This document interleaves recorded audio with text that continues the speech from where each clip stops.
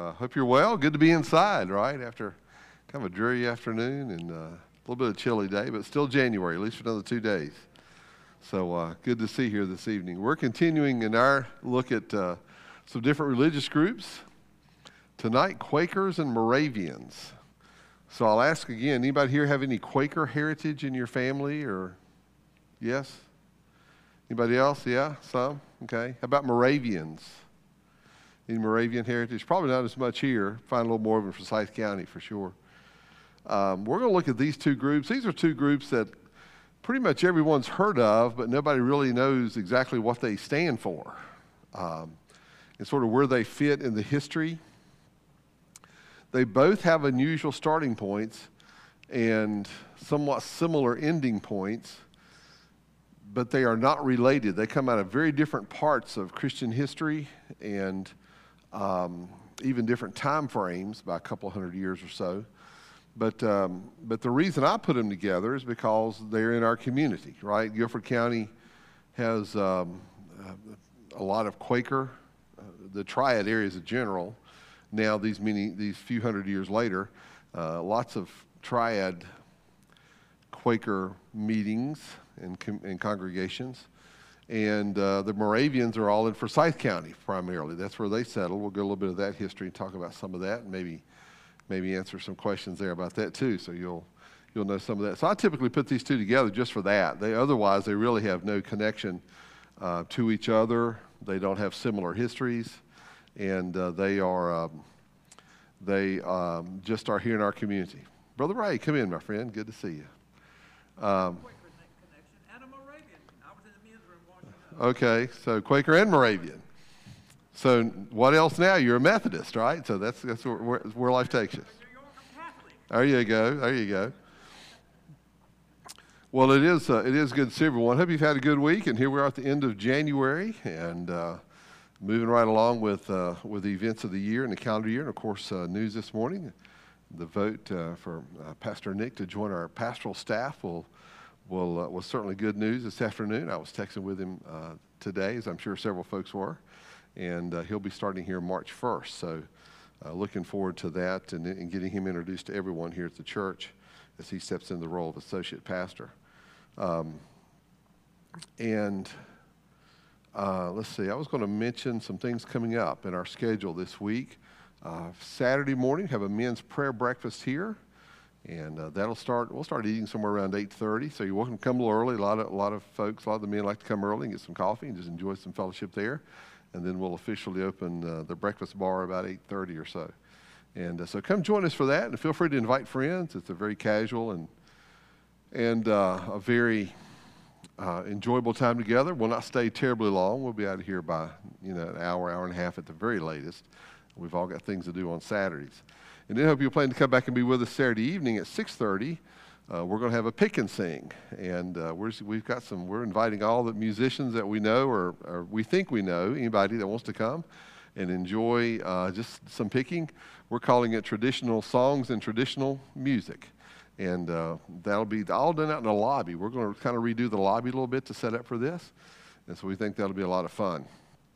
And looking forward to that. So come join us. It's not a meal event. It's not a concert, as I said this morning. It's not a program. It's just some folks like to sit around and pick and sing. We'll go through some songs, and everybody's welcome to join in with us. So that'll be this coming Saturday evening. So looking forward to the end of the week already, and everything's ahead.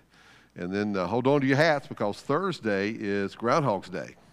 So make sure you've got that in your planning as the week goes on, and look forward to seeing what the next 6 weeks of weather are predicted by the groundhog. Well, tonight we want to take a look at these two groups. We've been working our way through several groups, and we've got a couple more Sundays, I think, before we will finish this. I'll mention our next groups the next couple of weeks. Like tonight, we'll do two. They fit well together, and so we'll talk about that as we finish tonight. Let's see, I don't think there's a whole lot. Check the weekly Connect, and the February Connect came out this morning also. So check those things for all the events that are happening going into February. And there are several, and lots of things ahead for us too. And we'll be here, of course, Wednesday night looking at some other prayer requests, updating everybody on details there. And then Wednesday night, we continue our question and answer series, questions that the congregation have asked about the church, Bible, and faith, the Bible and faith. And so we'll answer some of those Wednesday night as we continue that series. Well, let's pray, and we'll try to get a lot done here in a short amount of time. Father, thank you for our day, for this opportunity to come and to gather our hearts and our thoughts around these issues related to other Christian denominations, that we may understand them better. We may appreciate our own standings, our own history and denominations as Baptists, as Brother Ray, a Methodist. As we see the history of how you moved in generations previous, I pray that you will work and move similarly today. And the gospel still needs to be boldly proclaimed. The truth of your word needs to be lifted up and held to a generation. And I pray that you'll remind us that we can be that influence, that generation. And I pray that you'll bless our time. Bless our church as we go through the evening. Bless all the events and the classes. Children's event special tonight. And I pray that you'll be honored through what's accomplished for your glory. In Christ's name we pray. Amen. Well, let's talk about the Quakers first. Now, if you know much about the Quakers, you know that Quaker is not an insulting name to them, but it's not their official name. They're actually called Friends. And that we'll see how that sort of plays into it a little bit also here. The name you tie to the Quakers, though, is George Fox. There is one person you can say, here's the guy, here's the man whose intent in starting what history will call a nonconformist movement resulted in the group today that we know as Quakers several hundred years later. George Fox lived during a time when England was going through its civil war. Did you realize England had a civil war? It lasted from the 1640s to 1651-52. It ended with quite a civil war. I mean, this was really a religious civil war. What did England have to fight over? What they'd been sort of pointing fingers and calling names at each other for generations. And that was their religious standing. I mentioned last week, so much of the history of Christianity in Europe is, are we going to be Catholic or going to be Protestant? And England was not exempt from that. And even though King Henry had pulled England away from the authority of the Roman Catholic Church, they were still doing a lot of Catholic things in their services and in some of their doctrines and the teachings. And that was a continual battle. Well, it finally reached a head in the mid-1600s under Charles I, who was the son of King James I. We think of King James Bible. Charles I really was more Catholic-leaning, much more so than his father was. And some of his political moves and some of his religious decisions as the head of the Church of England reflected that. That certainly stirred up the country quite a bit. It finally came to a head in the early 1640s, and a civil war broke out. And as any civil war is, it puts people fighting against their own countrymen, right? This was Catholics fighting against Protestants, basically. The king's men were known as Cavaliers. They were the ones who stood by the king as his army, and that was kind of their name. The parliamentarians were the Protestants, and their nickname was the Roundheads, partly because of the way they cut their hair, but the look that they gave. And the war ensued for 9 years, civil war, and a very bloody civil war in many ways too, for sure. It all ended when King Charles was finally arrested. He'd been arrested, I think, once and escaped. But he was finally arrested and charged with treason. And a lot of details to that, as you can imagine, a lot of legal rambling and who's got the final authority. But ultimately, he was beheaded, ending the reign of the monarch. And now England as a country is trying to figure out how do we rule ourselves. And again, that's a whole other story with a lot more details we got time to go over. Except to say George Fox was living during that time frame. And you can see he would have been a man in his early 20s for sure when all this was happening, and found himself caught in the middle of this, again, civil war that wasn't just political, it was religious. And how did it influence him and his thinking? I don't have all of his quotes, but if you go read his material, he will say, I went to the priest, implying the Church of England, to find answers to my spiritual quest. They left me empty-handed. He then says, I went to the separate preachers, is his word, meaning the separatists, those who weren't part of the Church of England. And they too had answers, but nothing satisfied my soul. And this is his quote. He said, I heard a voice after going through this. I heard a voice which said, there is one, even Christ Jesus, that can speak to thy condition. Interesting revelation that he received according to his own testimony. His inner voice, he would talk about it later, kind of develop the thought. But that's kind of where this mindset moved. And as a result, he began to gather individuals together who were looking for a spiritual reality but weren't satisfied with either the Church of England or the separatist preachers, congregations. So he got them together. And basically the format became, well, if God spoke to me, maybe God will speak to you. Maybe you want to stand and share with us what God has laid on your heart. You know, we today would typically call that a testimony. Not just what God has done, but what has God said to you. And you can imagine a generation who had never had such an opportunity. The only person who ever spoke in church was the priest or the pastor. The congregants just sat there and listened attentively, but had no action, no active duty. So in the assemblies that George Fox gathered, you can imagine people for the first time in their lives, had an opportunity to stand up and say, God has shown me. God has revealed to me, right? Those kind of things. And they did so with great fear and trembling, evidently. So much so that their attendees, actually some of them went into convulsions. I can imagine them being so nervous. Some of us know what that's like, to stand in front of a group of people, to do something, to say something you've never done before. And they actually went into convulsions and movements and shaking and became known as those who quaked, which is where the name Quaker comes from. It wasn't originally a name of endearment. It was what their critics tend to call. You went to one of them Quaker meetings where they stood around and tried to say what God said, but they're quaking and shivering as they do it. There was even a case where a Quaker was taken to court, and the judge accused this individual of being one of those who quakes at religious meetings. So it became a name that stuck to them.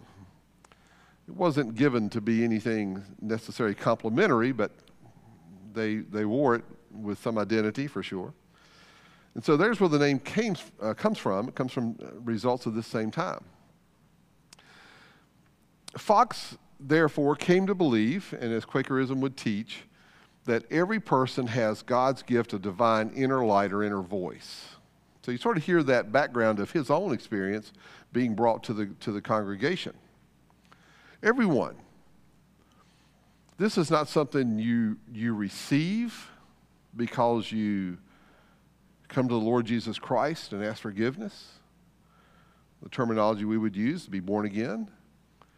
It was just everyone has this voice. If only we would listen to the voice, if only we would follow the light, then we would be doing what God would want us to do and not what we would want to do.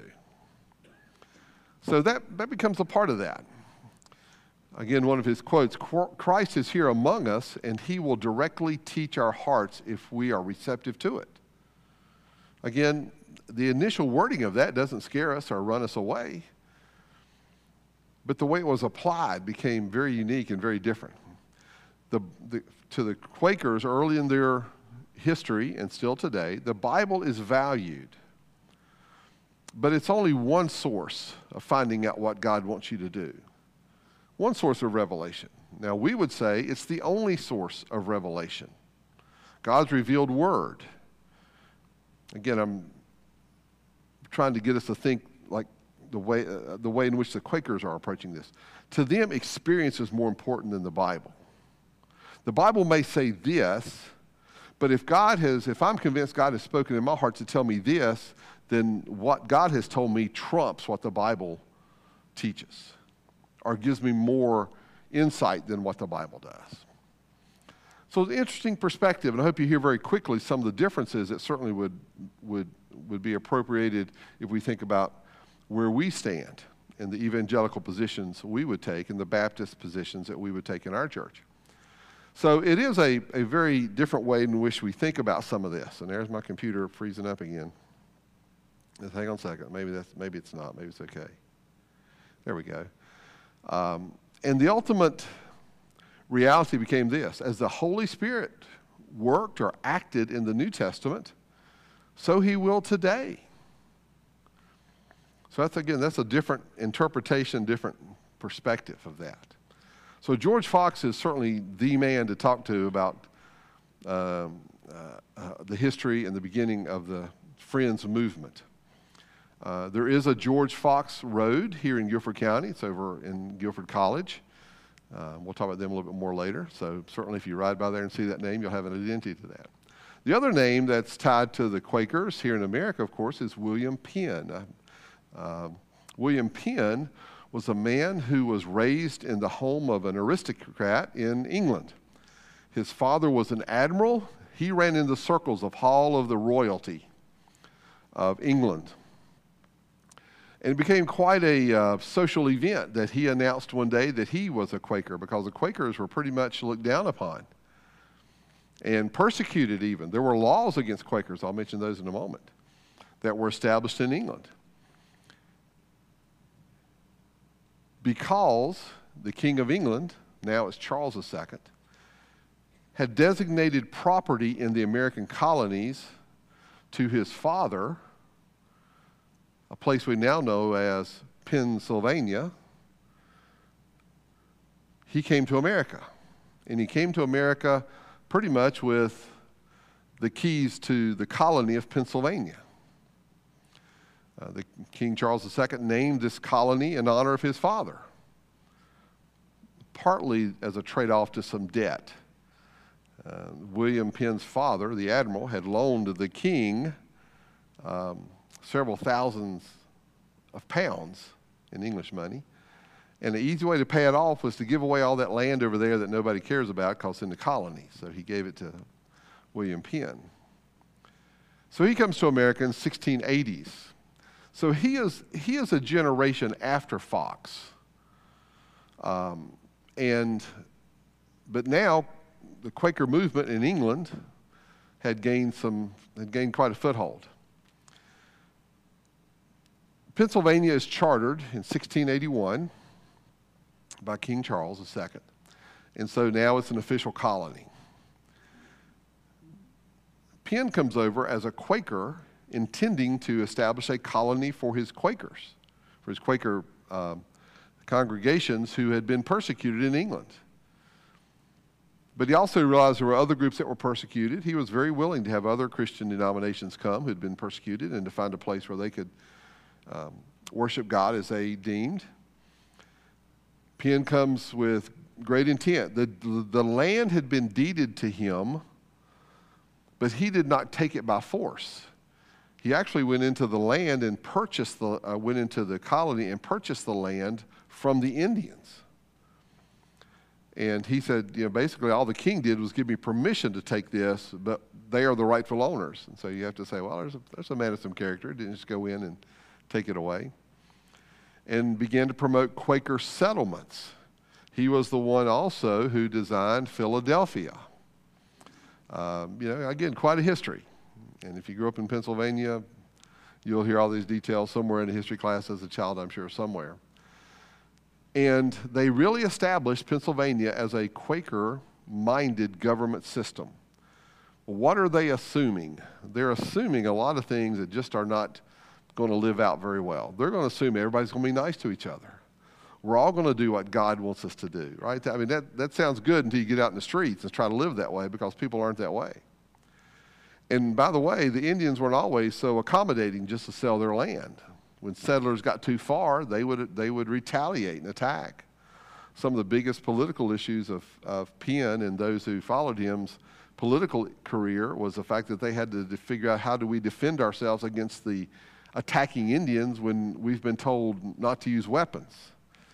And there were quite a few stories that came down the history pages of that type of an issue that the Quakers had to deal with.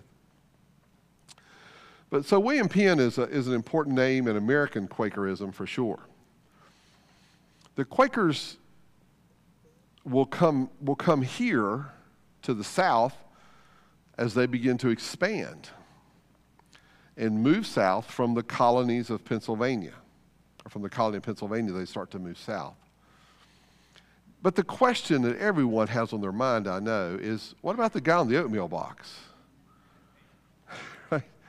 Is it William Penn? It may well be, but it's not the intention to be William Penn. It just certainly looks like a Quaker, right?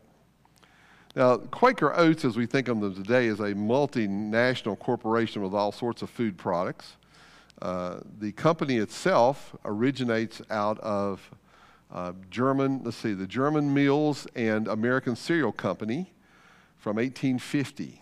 And there's a history of that company and the mergers and the buyouts and everything. But early in their product line, they developed this idea of selling oats. In the 1850s, that was a common thing to do, as it is today. Probably most of us have an oatmeal box in our house somewhere, or at least a package of oatmeal. And they chose the symbol, is actually one of the first patents of a symbol of a Quaker. And they say in their company history, we chose the Quaker because it was of quality and trusted value. It was a name that people recognized, even 150 years ago. So there is a link there ideologically, but not directly from that. Let's talk about the Friends movement. We'll try to go through some things quickly here. Again, it grew out of the English Civil War of the mid-1600s through Penn. It would be called a nonconformist movement. And we'll see that term in some other groups as we talk about them, and including the Baptists when we get to them. Nonconformist means you did not conform to the Church of England. And those were groups, the reason they were persecuted is they were interpreted to be, well, if you don't support the Church of England, you must not support the country of England or the King of England, therefore you're a traitor. And so there was always this shadow hanging over the nonconformist. And there are several groups who had take this label nonconformist, Baptists being one of them. We'll talk about them later, also in the 1600s. But again, that's probably the month that's later next month. Their official name, the Religious Society of Friends. And they went from England, again, there's their origin, their point of origin. They went to the Netherlands. Why the Netherlands? Because the Netherlands was also Holland, right? We think of, and several other groups from England will go to the Netherlands to escape religious persecution from England, including some Baptists. Again, we'll get to that later. They would send some to Barbados, the Caribbean island, and to the American colonies, of course, especially following William Penn. It was a time in England when there was laws against being a Quaker or having Quaker meetings. You see there for the better part of almost 30 years. It was illegal in England to be a Quaker as far as expression of those ideas or meeting together. The Puritans here in America, which we would call the Pilgrims, actually instituted laws against Quakers in their provinces, particularly the colony of Massachusetts. And their basic rule, we talk about 3 strikes and you're out. The Puritans said, if you're a Quaker, 3 strikes and you're dead. The third time you violate our laws, we're just going to execute you. And there were 4 cases, 3 men and 1 woman. The woman's name's Mary Dyer. She has quite a story. If you had the time to go read a little bit of her experiences. But she was executed. These 4 people were executed simply for being Quakers. And they were all executed in Massachusetts. So there was some pretty extreme views, obviously, about Quakers and their history too. They teach that God is love. That's a primary way they ascribe God. The light of God is in every person. Here's the phrase or the motto that they cling to often. There is that of God in every person. There's a divine spark in everyone. It's just a matter of us making a conscious decision to following that voice, following that light, as it was called. A full relationship with God is achieved by letting the inner light guide. There's your full relationship. So again, they're not going to preach or teach what we are comfortable that the Bible does teach: salvation by grace through faith in Jesus Christ. They evidently just sort of shove off the words that Jesus says you must be born again, right? So a full relationship is just following the inner light within you. A direct and personal relationship with God does not involve a priest or a minister, and we'll see how that plays out here in just a second too. Redemption and the kingdom of heaven are to be experienced now. And that's, the glory of God expressed in you is going to be demonstrated in the life that you live and the life that you enjoy here. Whatever's beyond death, we'll worry about it at the end. There are no sacraments. I mentioned earlier, the Quakers do not baptize, earlier in an earlier lesson. Quakers do not baptize, and they do not involve a communion. To them, baptism is an inward. We talk about the baptism of the Holy Spirit. They would say that's the baptism. We're not worried about water and whether you dip or pour or sprinkle. Communion is a spiritual act. It's a renewal of your own spirit before God. We don't do it as a community or as a congregation. They reject oaths. They reject violence. They're pacifists. They reject war. Again, that's a trend we've seen. We saw it with the Amish, the Mennonites, the Hutterites. That sort of arises through several groups. One of the more interesting realities of that was during World War I, as World War I was getting started, there was a group called the American, and this group is still in existence today, the American Friends Service Committee, that proposed themselves a wartime service of love. So what did they do? They created in themselves, and they had begun in England, and it kind of spread from there. They created for themselves an opportunity to serve those who had been impacted by the war. Quakers aren't going to pick up a gun and shoot anyone, but they're going to go help those who have been shot. They're going to go help the needy. I mean, right? And so that's kind of where that mindset for them, they found themselves being best involved. The term friends, as they will call each other friend, we talked about some groups who called themselves brothers and sisters, but the Quakers tend to call each other friend, originates from John 15:14, and they were persecuted by the Church of England, again, and in England, and the Congregationalists are pilgrims or Puritans. Depends what time you're talking about is what you call them, here in the colonies particularly. So one reason Quakers were excited about a whole colony that was going to be theirs, especially one as large as Pennsylvania, was they weren't under the shadow of the Congregationalists or the Puritans of Massachusetts. And so again, a little bit of that history plays into how we think about it. There is no clergy, there's no pastor or deacon or elder, presbyter of a church. They have no creed, or is what we would call a doctrinal statement. Again, some other groups have done similar things. So here's the values that they uplift: peace, freedom of conscience, equity, and equality. And so all through history, Quakers have been involved in things like this social activism, the abolition movement, the anti-slavery movement, prison reform, the women's suffrage movement of the early 1900s, the temperance movement. They've been involved in education. I'll mention a little bit of that before we finish again. Gender equality movements. Today, in today's world, you will find Quakers pretty heavily involved in the Black Lives Matter movement and in the transgender movements in support of those things. So again, they really just believe God, but whatever happens between you and God is you and God. There's no doctrine, there's no standard, there's just whoever you are and whatever you do. Some of those are obviously important issues in many settings in American history and beyond. Let me mention, I was going to mention the Underground Railroad. Most of us probably familiar here with the Underground Railroad of the Civil War era during the slave period. Guilford College, where the New Garden Friends meeting, that was a stop in the Underground Railroad. And they still can take you to places on the campus there at Guilford College in the woods and identify places where the Underground Railroad was going through that campus or through that property. When Quakers come together, they don't have church like we think, whatever your identity of a church worship service is. They call it expectant waiting or waiting worship. That's one option. That's the more traditional option. And in that option, people gather just to sit. And when somebody feels like the Lord has moved them to say something, they will say it. And after a period of time in that environment, begun with quietness, then they've had their waiting worship.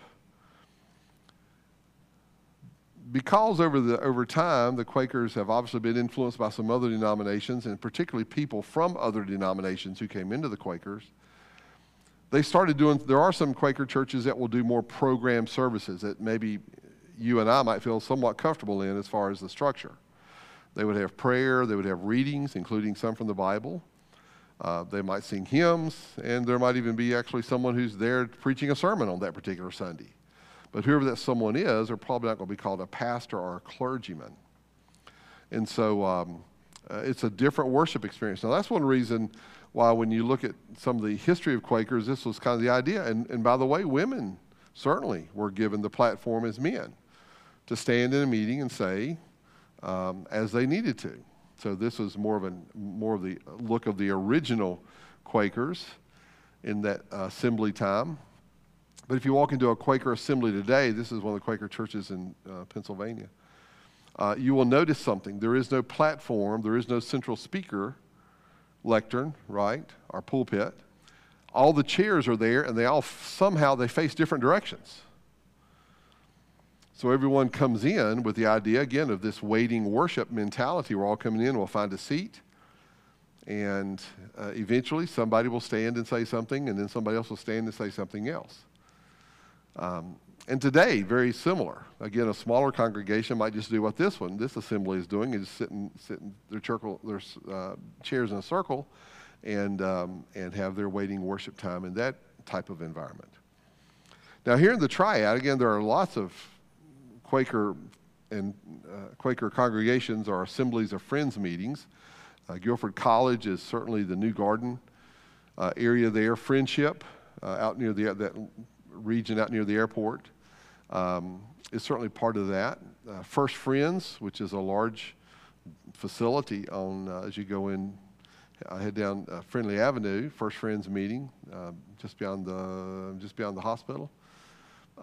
Deep River down in High Point, Deep River Friends. Concord Friends, which is southern Guilford County. Winston-Salem Friends meeting. Snow Camp over in Alamance. These are just some examples, even down to Chapel Hill. So the central part of North Carolina certainly has a pretty good representation of Friends meetings. Without a doubt, though, one of the places that's most distinguished in that list is New Garden Friends meeting and Guilford College. The New Garden Friends meeting, worship was begun there in 1751. And so you get a sense of just the age of how long they've been in the community. Guilford College, established in 1837, was one of the first institutions in the South particularly, but in America generally, to accept men and women as a college, and still obviously in operation today. So that's Quakers, right? And obviously I hope you hear a lot of differences in the way they would pursue and believe and interpret and understand and apply the truth of the Scripture. Have you seen this? Something similar to this before? The lamb intending to be Christ, a representation of Christ, obviously. And notice the motto, of course, our lamb has conquered over the top, arched over the top, and on the bottom, let us follow him. Several denominations, I wouldn't say the Baptists have very much, but several denominations kind of picked up this symbolism and even the motto. But it grows out of the Moravians. The Moravian church was the first to sort of tag that, the saying and the imagery in their understanding of that. Now again, we talked about the Quakers. Their origin is strictly in England. And everything from there, they're an outgrowth of the Church of England, or a nonconformist group out of the Church of England. When you talk about the Moravians, you step back in time about 2.5 centuries, and you step to an entirely different part of Europe.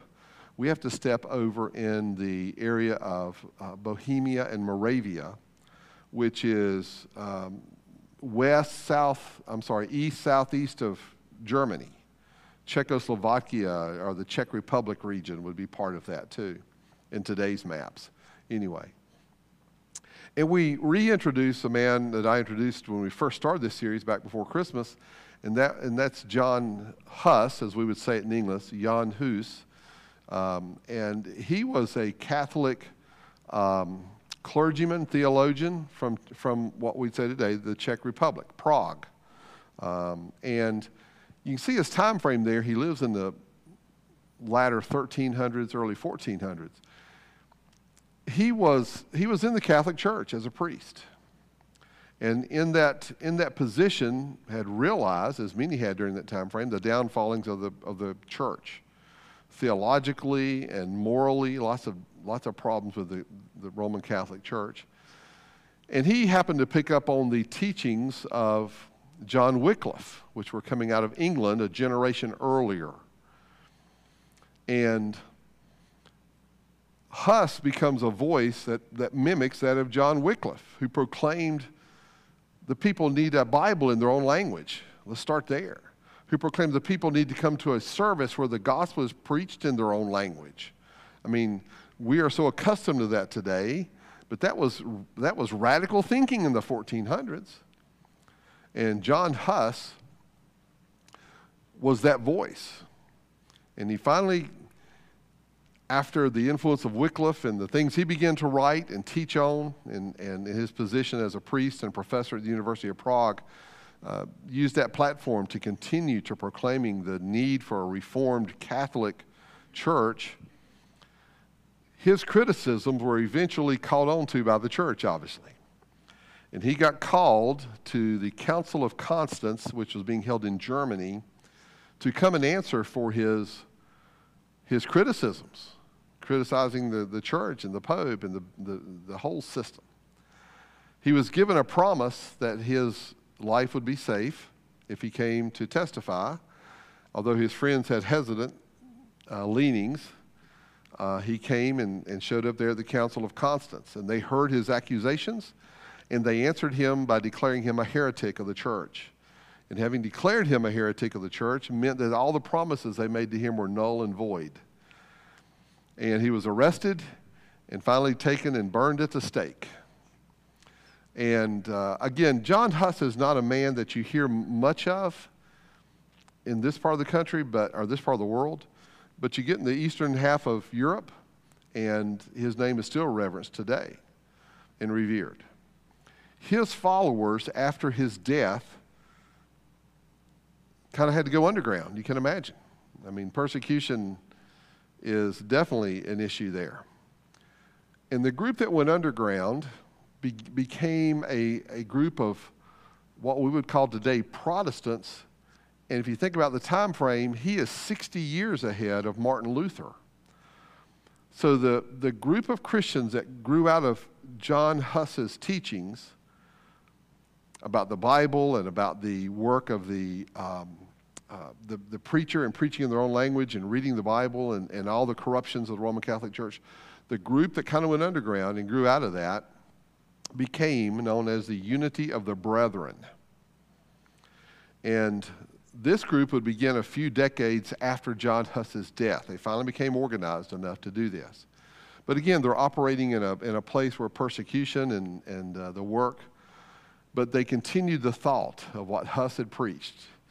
And it would be another century plus, but they would eventually publish a Bible in the Czech language for their own people. This would be about the time when many of the Bibles in England were being published in the English language. This would follow the Bishop's Bible, which was predated by the Great Bible in England. So at that same time frame, the 1500s. This is also the group we would say was the first, certainly, to actually print hymnals. They did something extremely radical. They let the congregation sing. Right? Now, we all sang this morning. We do it every Sunday. We don't think you've had church unless you've come and sang, right? But in the 1500s, this was a radical idea. And the Moravians have held on to a thought of being very musically inclined. Music is really ingrained in their spiritual DNA. We'll see how that plays out a little bit too, because when you talk about the Moravians, you're always talking about some influence of music in their worship and their congregational assemblies. So they were the first to do that. What they became more recognized for was, again, the idea of how you live your Christian life, not so much as what doctrine you believe. And so for this unity of the brethren, their intent was to find themselves living in a Christian community with one another, doing much what the Quakers would eventually try to do, right? Let's just live out our Christian lives and live in community together and find the true meaning of our Christian faith and how we live our lives. But staying underground only lasted for so long, especially as they organized some. They were still persecuted by the Catholic Church and almost exterminated for sure by the time they get into the next several decades. And what happened was that they started to assemble themselves, and their plight was later found out by a German aristocrat named Nicholas of Zinzendorf. Nicholas Ludwig von Zinzendorf. And Zinzendorf, too, had been raised in an aristocrat family of Georgia. He was known by the royalty, not only of Germany, but other countries also. He had been raised with the finest of education. As a young man, though, he really felt a call to God's service. But as an aristocrat, you just don't throw away everything and go join the monastery, right? So he found himself in this unique position of having wealth and availability of resources, but also having a heart for God and for the Bible. And Zinzendorf, who is next door in Germany, we mentioned Moravia and Bohemia, he gets word of what's happening to these Christians over here who are just trying to live out their faith. He has a real heart for them. And he allows them to come to his properties and begin to build a community. And so sure enough, some families were agreeable to that and starting life over. And you can imagine you got to go in and kind of start life from scratch. Build your house, clear the land. It's a lot of hard work to do that. And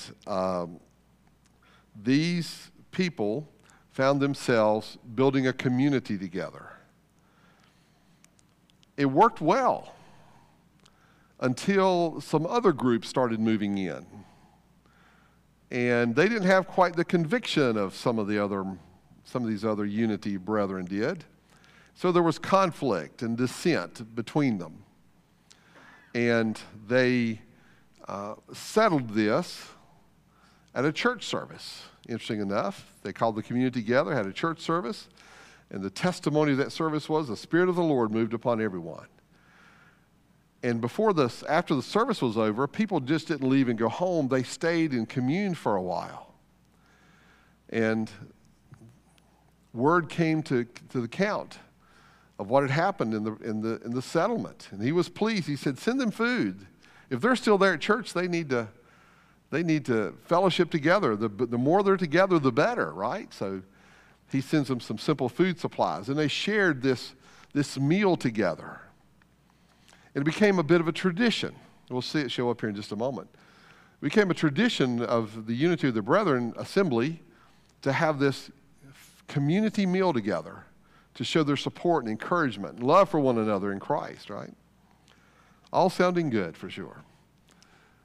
This group would send missionaries in all directions, including America, where they found a home there in Pennsylvania.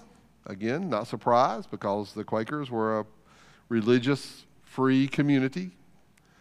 And so they started there. The town of Bethlehem, Pennsylvania, has its heritage in the Moravians, as we would know them. Again, that name comes from the fact that they primarily came from Moravia. It's not a religious title. It's more of a geographical title tied to a religious group. Here in North Carolina, they came down. Bishop Spandlenberg came and surveyed a tract of 100,000 acres in North Carolina. And they established in that property Bethania, Bethabara, and Friedland, Hope and Friedberg, and eventually Salem was the intent, right? And so today we know that community. It's Old Salem, that was established by the Moravians in the 1700s, and the other communities that supported it. Salem became kind of the central hub, and all the other communities around it, which are still around today. You can go into Forsyth County and find Bethabara Park and Bethania and all those things, those areas, even down into Davie County. And those communities have a Moravian heritage to them. The Moravians came down, and when they first came, they sent, what would you do to start a new community? They sent a bunch of young men and some men to supervise them, and they cleared land. They started building simple buildings. Eventually, after several months passed, others came and joined them, and it was a thriving, growing community. And Salem became quite a community for its time during the colonial period, for sure. And the word Salem, of course, comes from the Hebrew word shalom, that means peace. And so, and here in North Carolina, one of the places you'll find the Moravians. I mentioned last week, as we talked about the history of the Methodists, the Moravians had quite an influence on the Wesleys as they came to Georgia. Remember the story of John Wesley coming to Georgia, John and Charles Wesley coming to Georgia, and they found themselves on a ship with a bunch of Moravians who were going to Georgia under General Oglethorpe to help set up a Moravian colony there, a Moravian settlement there, or Moravian influence at least anyway. Again, once established, they built schools. In Europe, the Moravians had distinguished themselves as having some of the best education system of the day. And they included girls. So if you know much about Salem College, it's an all-girl college. I assume it still is. I don't know. I assume it still is. I know it was for many years. Salem College is all girls. What's the high school? Salem Academy. Salem Academy is an all-girls school. So they were leading the charge on education, again, for girls and women, young women. They included in their work and in their ministry outreach to Native Americans and African Americans as they settled here. Their mindset was from the words of Christ in John 17, that they all may be one, was the idea that they thought we can, again, bind together in community, in unity of community, in order to see ourselves live out our Christian faith. They are hesitant to adopt creeds, or as we would say, doctrinal statements. What they do instead is if you go into their reading, they will say, look at all these creeds, we see good things in them, but you will not find a strictly, uniquely Moravian creed or doctrinal statement. They just look back at church history and say, we see good statements in all these. Their motto, again, in essentials, unity, in non-essentials, liberty, and in all things, love. You'll even hear Moravians say, that's a wonderful statement, but what does it really mean? It seems kind of a broad statement for sure. What's essential? What's non-essential? Where do you have those dividing lines at? And again, creates lots of issues there. Here's at least the essentials they will proclaim most. God creates, and his creation is good. It is God who redeems and blesses. We respond by faith in what God is doing and has done, it was going to say. So therefore, love God, love others, love your neighbors, and love your enemies. Looking to the future with hope, we will see God. Again, statements that drive the thought into good things, no doubt about it. But what's lacking in much of what they say is any reference with depth to the Scriptures. Again, it's one of the things we would see as a challenge. They would say baptism and communion, they will practice it, but they again will carry over some of the thoughts of a sacrament, that it invokes some type of God's grace because you do this thing. We, of course, would not say that. They are ordinances, but not sacraments. Baptism by any method, they'll take sprinkling, pouring, or immersion. They will practice infant baptism. Confirmation occurs when a person, particularly children, reach a stage of understanding of the Scriptures and of the expectations of living out a Christian life. They generally do not teach being born again. Again, they're going to talk about the experience of living life in a way that fulfills the Great Commission. They are in communion, even by their own statements, they're in full communion with these other denominations, United Methodists, Evangelical Lutherans, and Episcopals, so Church of England Episcopals. Full communion meaning they would associate themselves. They were one of the founding denominations of the World Council of Churches. And so they have a very ecumenical or broad-reaching religious spectrum idea. Again, a member of the World Council of Churches and a founding member at that. They do accept women pastors. They do accept same-sex marriages. The tradition that began outside that settlement church day back under Count Zinzendorf would become their tradition of a love feast. Now, anybody here been to a love feast?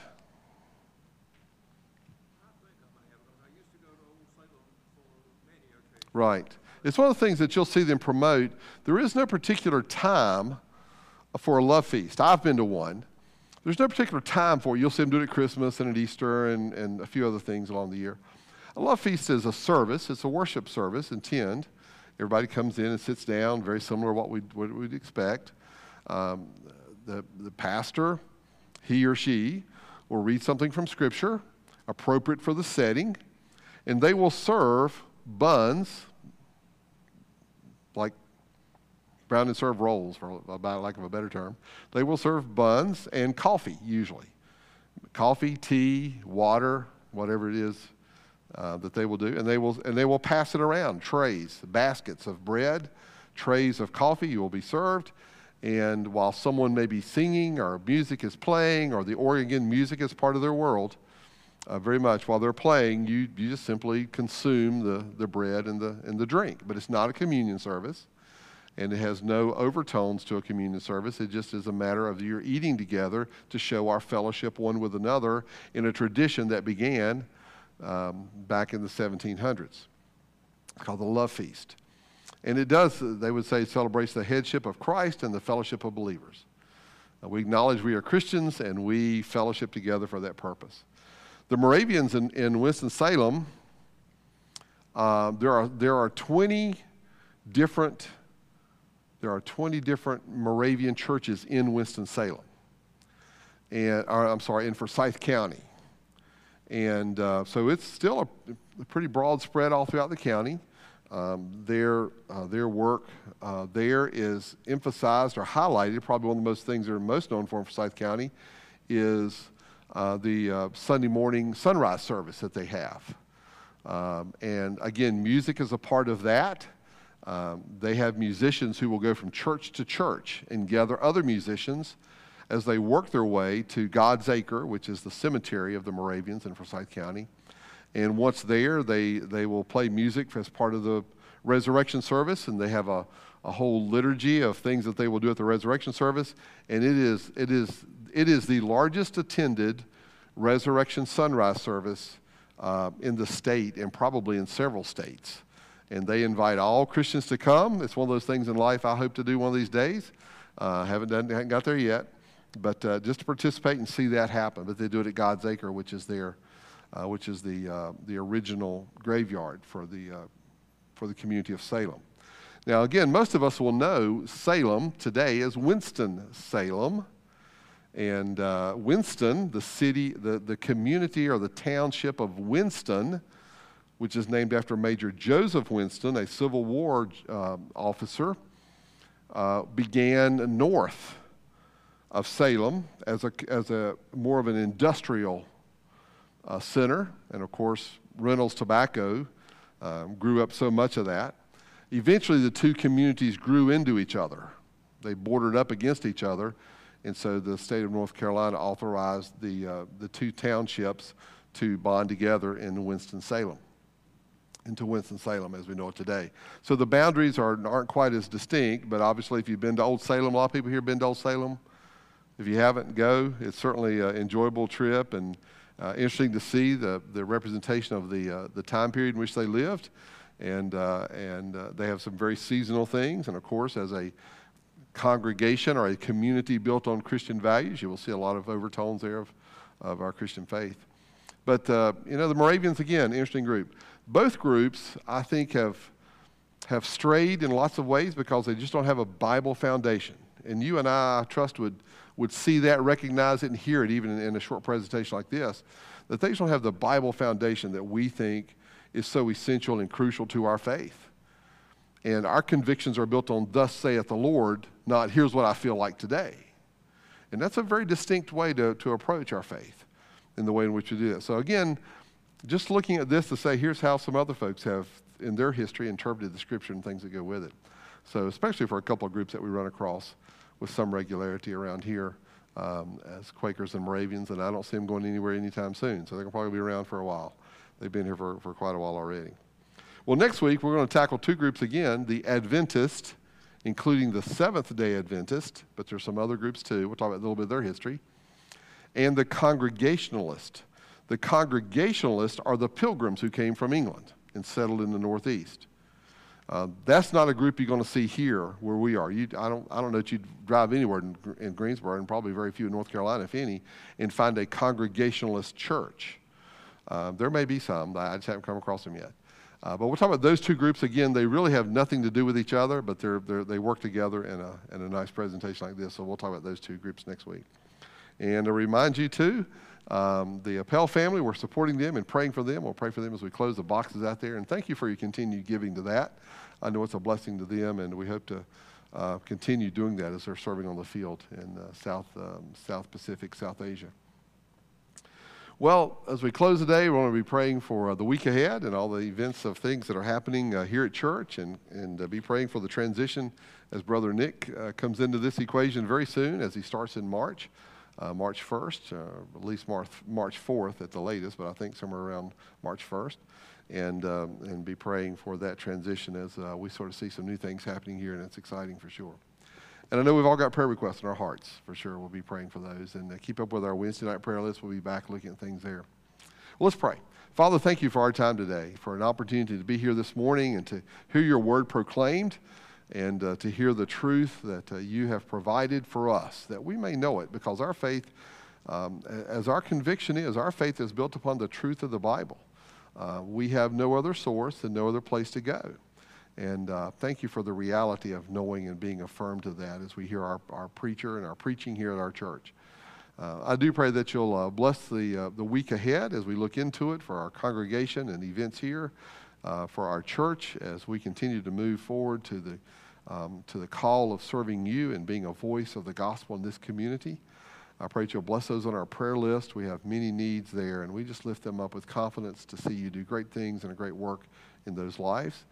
And I pray that you'll bless our continued study as we are continuing to learn about the existence and the history of these other Christian denominations, that we may be better equipped and prepared to understand how we may stand bold upon our conviction of the Bible and what it teaches as we engage individuals from these groups. Pray that you'll be honored through what we do as we dismiss this evening. In Christ's name we pray. Amen. Lord bless you.